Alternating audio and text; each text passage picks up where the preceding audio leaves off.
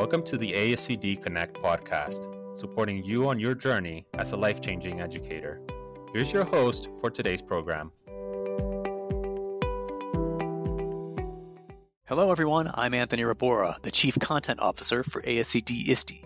The assistant principalship is one of the most important and challenging jobs in education today. How can these leaders thrive in the position and maintain their influence and their values amid all the pressures and twists and turns of the job? I'm going to be talking about this question today with none other than Baruti Kafele, the award-winning former principal and now one of the most sought-after school leadership experts in the country. He's the creator and host of the popular virtual AP Leadership Academy, and he has a new book out that's entitled The Assistant Principal Identity: Protecting Your Leadership Mindset, Fervor, and Authenticity.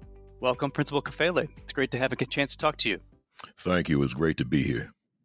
So you say in your book that you have a near obsession with the assistant principal position. Why do you think that is? Yeah, I really do. And it stems back from my days as an assistant principal. Because here I was in the classroom for years, and I became an assistant principal in January of 1998, meaning that I was teaching in December of 1997. So I'm thinking a lot of what I did in the classroom is going to be transferable. Now, I'm not going to be obviously a classroom teacher, but I'm just thinking in terms of my skill set overall as an educator. And I found out that it wasn't. I became a full-time disciplinarian.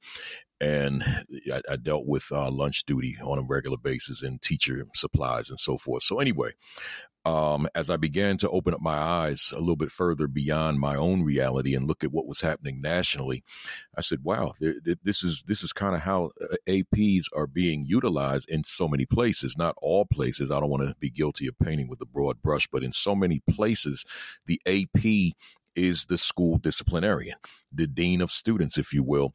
And I said, this is not good if this person is a supervisor, evaluator, coach of teachers. Because if that's the case, then when do I supervise teachers? When do I evaluate teachers outside of the formal evaluation process? And when do I coach them? So I said that has to change. So I started to put all this attention on the assistant principalship a few years back, and here I am. It's an obsession. You know, it's every week, it's every Saturday with the virtual AP Leadership Academy. It's assistant principalship, trying to transform that not solely through the assistant principal, but through the people who supervise the assistant principal, the principal, all the way up to the superintendent. So that trend of using the assistant principalship position in ways that are that they're not prepared for, as a disciplinarian, why do you think that happens so often? I think it has just become tradition. It's always been that way, so it'll continue to be that way. And I think that we need to start rethinking, reimagining, if you will, what the role of the assistant principal is. Now, one of the counters to a lot of people is that, well, somebody's got to do it. We do, in fact, have behavioral, disciplinary issues, challenges, problems in our school. And my counter to that is typically, nah, I don't know that it's behavior, it's discipline. I think it's more you need to take a serious, earnest look at the culture of your school, and perhaps the culture of the school, the culture of a classroom is giving license to these undesirable behaviors. So therefore, we're putting Band-Aids on something that's much larger than behavior. We're looking at the micro and missing the macro. So we've got to give attention to the macro, that this environment is an environment conducive to young people engaging in behaviors that we expect them to engage, so that AP, ultimately, that assistant principal, vice principal, is able to be the instructional leader, instructional coach that their children and staff require and need them to be. Right. So going back to that idea about reimagining the position, what do you think the assistant principal should be doing, and what should be their chief responsibilities in the school? Yeah, in a perfect world, in the way that I envision it, the assistant principal should be just as much of an instructional leader as anybody else that's in that capacity. If we're talking about a principal that's heavy on instruction and understands his or her role as an instructional leader, as an instructional coach, and thereby one who does a lot of coaching, one that does spend a lot of time in the classroom, then my contention is that the assistant principal should have the same opportunity. But again, the culture of the building. Now, I know that there are other things to do in a school, but all of that can be managed. You look at how we go about planning, organization, and time management. All of that has to be considered, because obviously, being an administrator myself for the 14 years that I understand that there's a whole lot more to the day than instruction and student behavior.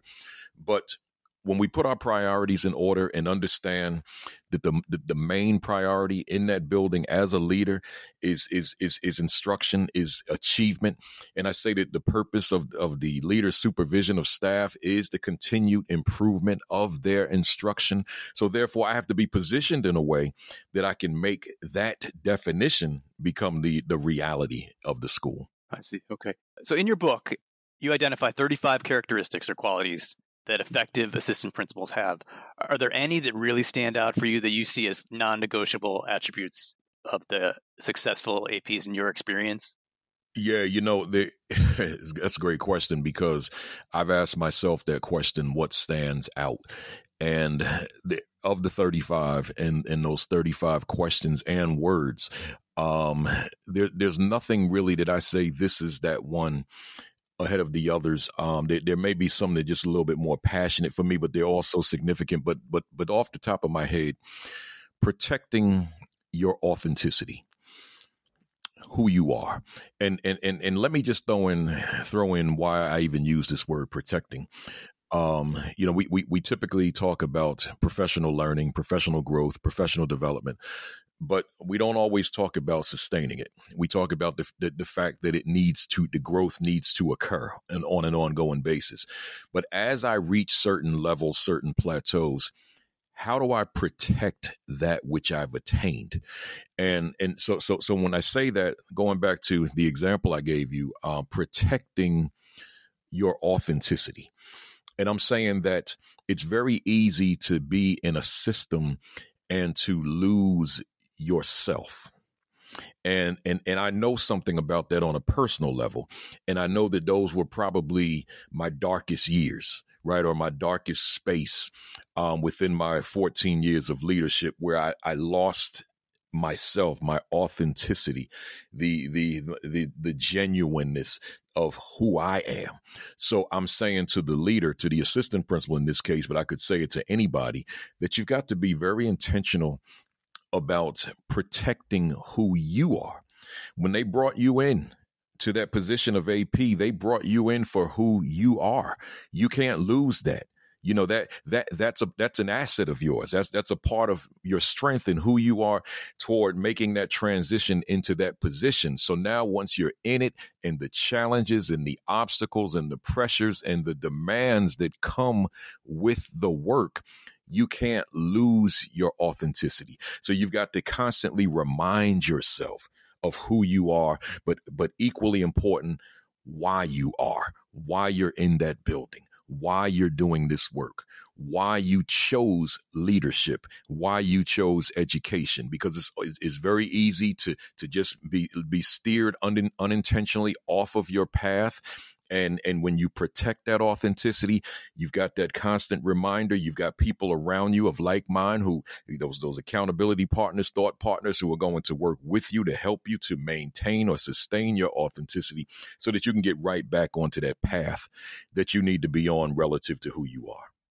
So yeah, that's a big theme in the book, this idea of protecting yourself, and that it's really easy to lose yourself in this field.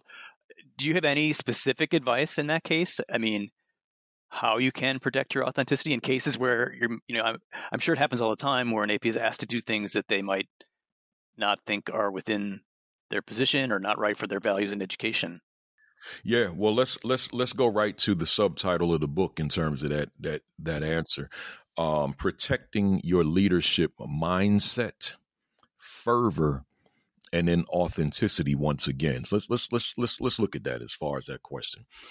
You're coming in there and you've got a certain attitude, right? And typically, as I say to my leadership audiences all the time, I don't think that there's anybody, as I say to them, that came into leadership wondering if I can really, like when they had the notion I want to lead, I don't think that they were thinking to themselves, but I don't know if I'm cut out for this. I don't know if I can do this. If you thought leadership you probably thought you had something to contribute. You probably thought that you will add your leadership and yourself will add value to a school one day, that school that appointed you. So I'm saying if you came in with that attitude, because I certainly did, I felt that if given an opportunity, when given an opportunity, that school, those students, that staff are going to be better because I'm there. I felt that strongly, that confident about the skill set that I was bringing to the school.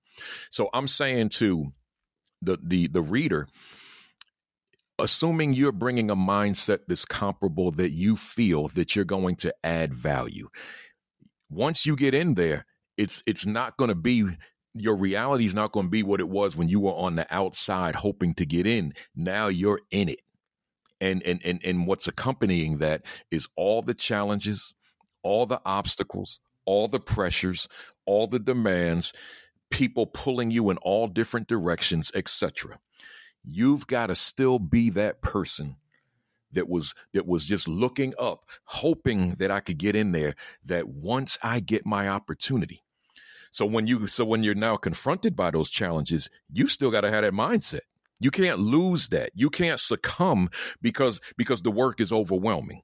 You've got to figure it out, but you've got to make sure that your mindset continues to be that I'm going to add value to this school. My leadership is going to add value to this school. My leadership is going to take achievement to levels and heights that were previously unimagined. So therefore, you've got to protect that.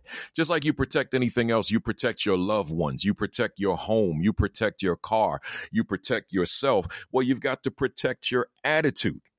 It's the same thing. It's the same concept. You've got to be intentional about it. You've got to be deliberate about it. You've got to be purposeful about it. But then coupled with that mindset, in terms of the broad category, your fervor, your energy, your drive, your desire. You can't get to a point where, oh man, these kids are not performing. Maybe they can't perform. Well, I need to lower my standards. I need to lower my expectations. No, that fervor, that energy, that excitement, that enthusiasm, that drive, that determination, it's still got to be sky high. So therefore, you've got to protect it by keeping in your mind why you came in here in the first place, your purpose, your reason, your because of doing this work, of being in that building. Right.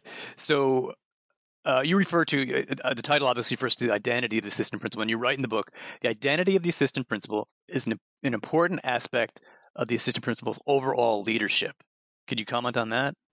Yeah, you've got to protect that leadership identity. You know, and see, as I always say, the assistant principalship and the principalship, they should be overlapping. However, they're two separate lanes. And as AP, I can't lose sight of my lane, of my role. But simultaneously, as AP, I want to be exposed to the fullness of school leadership. So therefore, you know, we're walking that fine line, but I want to make sure that my identity as leader, who I am, is never lost. So now the specificity of the identity, I thought about as an AP, more so as a principal, like, who am I? Who am I in that building? Like what do the students see when they see me? What do the staff, what do they see when they see me? And we all wear just countless hats, just a multiplicity of hats. And I felt that as I gave it deep thought, I said, they don't need to know all my hats. I said, there's only one hat that I feel that my students really need to know and gravitate to. And that's the hat that's written across the front, the word motivator. So I crafted this identity as a motivator. And I wanted my students to be able to look at me when they think of me, and they see, they think, they hear the motivator. Principal Kafele keeps me motivated. Principal Kafele makes me feel, makes me believe that I can achieve at levels that I never conceptualized I could lead. So now students are seeing me that way over time. That's my identity. So now I've got to protect that, because if I morph into something that contradicts that, let me give you an example. I send a message to a student unintentionally that I don't believe in you, right? I send a message to a student unintentionally that you can't go to this school because you just don't have what it takes. Now, this identity that I have as motivator, I have now compromised that, because I'm telling a student or implying to a student, but you can't do what this one can do. And I want to make sure I'm sending a message that you do what you want to do, but the standard is high. The expectation is still high. And if I feel that I see an area that you could excel in terms of next steps beyond school, then certainly I will put that in your ear, but I won't necessarily steer you that way, because I want you ultimately to go in the direction that you want to go. But I want to be in position where you see me and you say, but you inspired me to want to move in that direction that others said wasn't for me. I got to protect that. I can't lower my standards. I can't lower my expectations, because then they may begin to see me differently. So you really got to search for that identity and then really protect it as you go forward. Yeah, you got to search for it. And let me, since you use the word search, let me just throw this in there. You're searching for that identity, but keep in mind, for the folks that listen to this, that your identity is directly rooted in your professional identity is directly rooted in your personal identity. You can't necessarily morph into someone that you are not.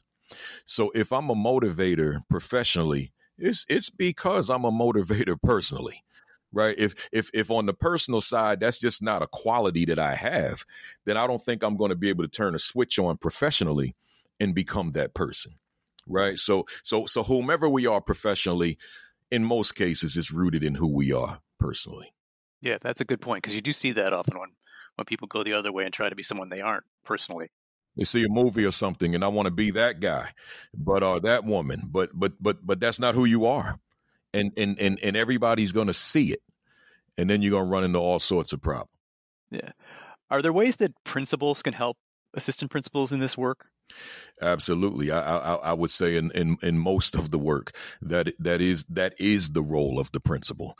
It's I talk about often. One can go to the conference, the institute, the academy, listen to the podcast, watch the live stream, become a part of a professional learning network on social media, read books, read journals, read blogs. You can do all that stuff. And here's the one thing that none of that can do. It can't watch you in action, right? That's the one thing. It can't watch you in action and give you feedback. So my position is always between the administrator to the teacher, same principle applies. Best professional learning that teacher can receive is that collegial relationship that teacher has with the administrator. So regarding your question, principal to AP, the best professional learning experience that AP can receive is from that principal in that school, in the work, in real time, not sitting in some conference for 4 hours listening to a speaker like myself, right? It's like, okay, I'm really fired up about this presentation, but now you're going back to the school. And where's the oversight from what you were exposed to? But see, when you're in that building with that principal, and particularly that principal who has a priority of developing my AP, right? Of exposing my AP to all facets of leadership. That's the real professional growth. That's the real professional learning. And particularly when that principal gives that AP constant, ongoing feedback, but by the same token is not intimidated by exposing this assistant principal to all aspects of leadership, is not threatened by that assistant principal. And I will, in fact, expose you to everything that there is to know about principal leadership. Because now what I do is I increase the probability that the assistant principal is ready at whatever point in time that opening occurs, that I'm ready to make the transition to principal leadership, not to say that I'm fully prepared to be exceptional in the position, but I had exposure to what this is. So that transition becomes that much more seamless than if my full-time exposure was disciplinarian, cafeteria supervisor, and that type of thing. And now you throw me into a school as principal. What do I know? What do I know about a budget? What do I know about a collegial relationship with teachers? What do I know about everything there is to know about principal leadership? I never did it as an AP. So in some ways, it comes back to that defining the role in the correct way. So as you know, there's been a lot of turnover in school leadership positions in the past couple of years. So it's likely that this coming school year, there'll be a lot of new assistant principals. Do you have specific advice for these individuals, people who are just coming into the job? Yeah, it's a great question, because those folks coming into the job, those new APs, it's interesting. I have a video out that's been out since 2017 called "Thoughts to Consider" for the assistant principal job interview. And I recorded it in a hotel in the middle of sessions one year in 2017, because I couldn't handle the volume of people who were asking me, how do I prepare for an interview? Or the ones who were saying, I got the job, what now? It was just too many people. So I said, let me put it all in video for free. And it went viral. And here we are. But now these folks get these jobs, but they're still asking me what next. So let me answer the question, because it's obviously a popular question. The what's next once that AP is appointed is really it's simple. If that principal hasn't reached out to you like as soon as you were appointed, right, or the next morning, then you reach out to him or her. That's the next step. Right. It's not going to the school and let me find something to do, which a lot of folks, they're thinking that that's what they're supposed to do. Let me go to the school and give the impression that I'm ready and be a self-starter and just find things to do and start doing. No. That's not what to do. It sounds good on paper, though. No. Your first line of defense is now to call the principal. I wouldn't even say email. You may not check email till the next day. Call the principal and ask what time you should be there and can we meet, right? And now in that meeting, between the questions that you have prepared to ask or the ones that are just right here at the top of your mind, and the things that principal wants to share with you, because if I'm principal bringing in an AP, I've got so much that I want to say. I've got so many questions that I want to ask. I can't wait to see you. So if you haven't received that call, then you make the call and immediately and ask when can, it's not about scheduling some meeting now. Ask when can you come in and we could have a sit down and talk about what you see in terms of what my role will be as AP in the school. And then you just build from there. But that's the next step. Great. Baruti Kafele, thank you so much for taking the time to share your insight and passion on this topic with us today. And thanks to all our listeners for tuning in. To learn more about Baruti Kafele's book, The Assistant Principal Identity, visit www.ascd.org/books.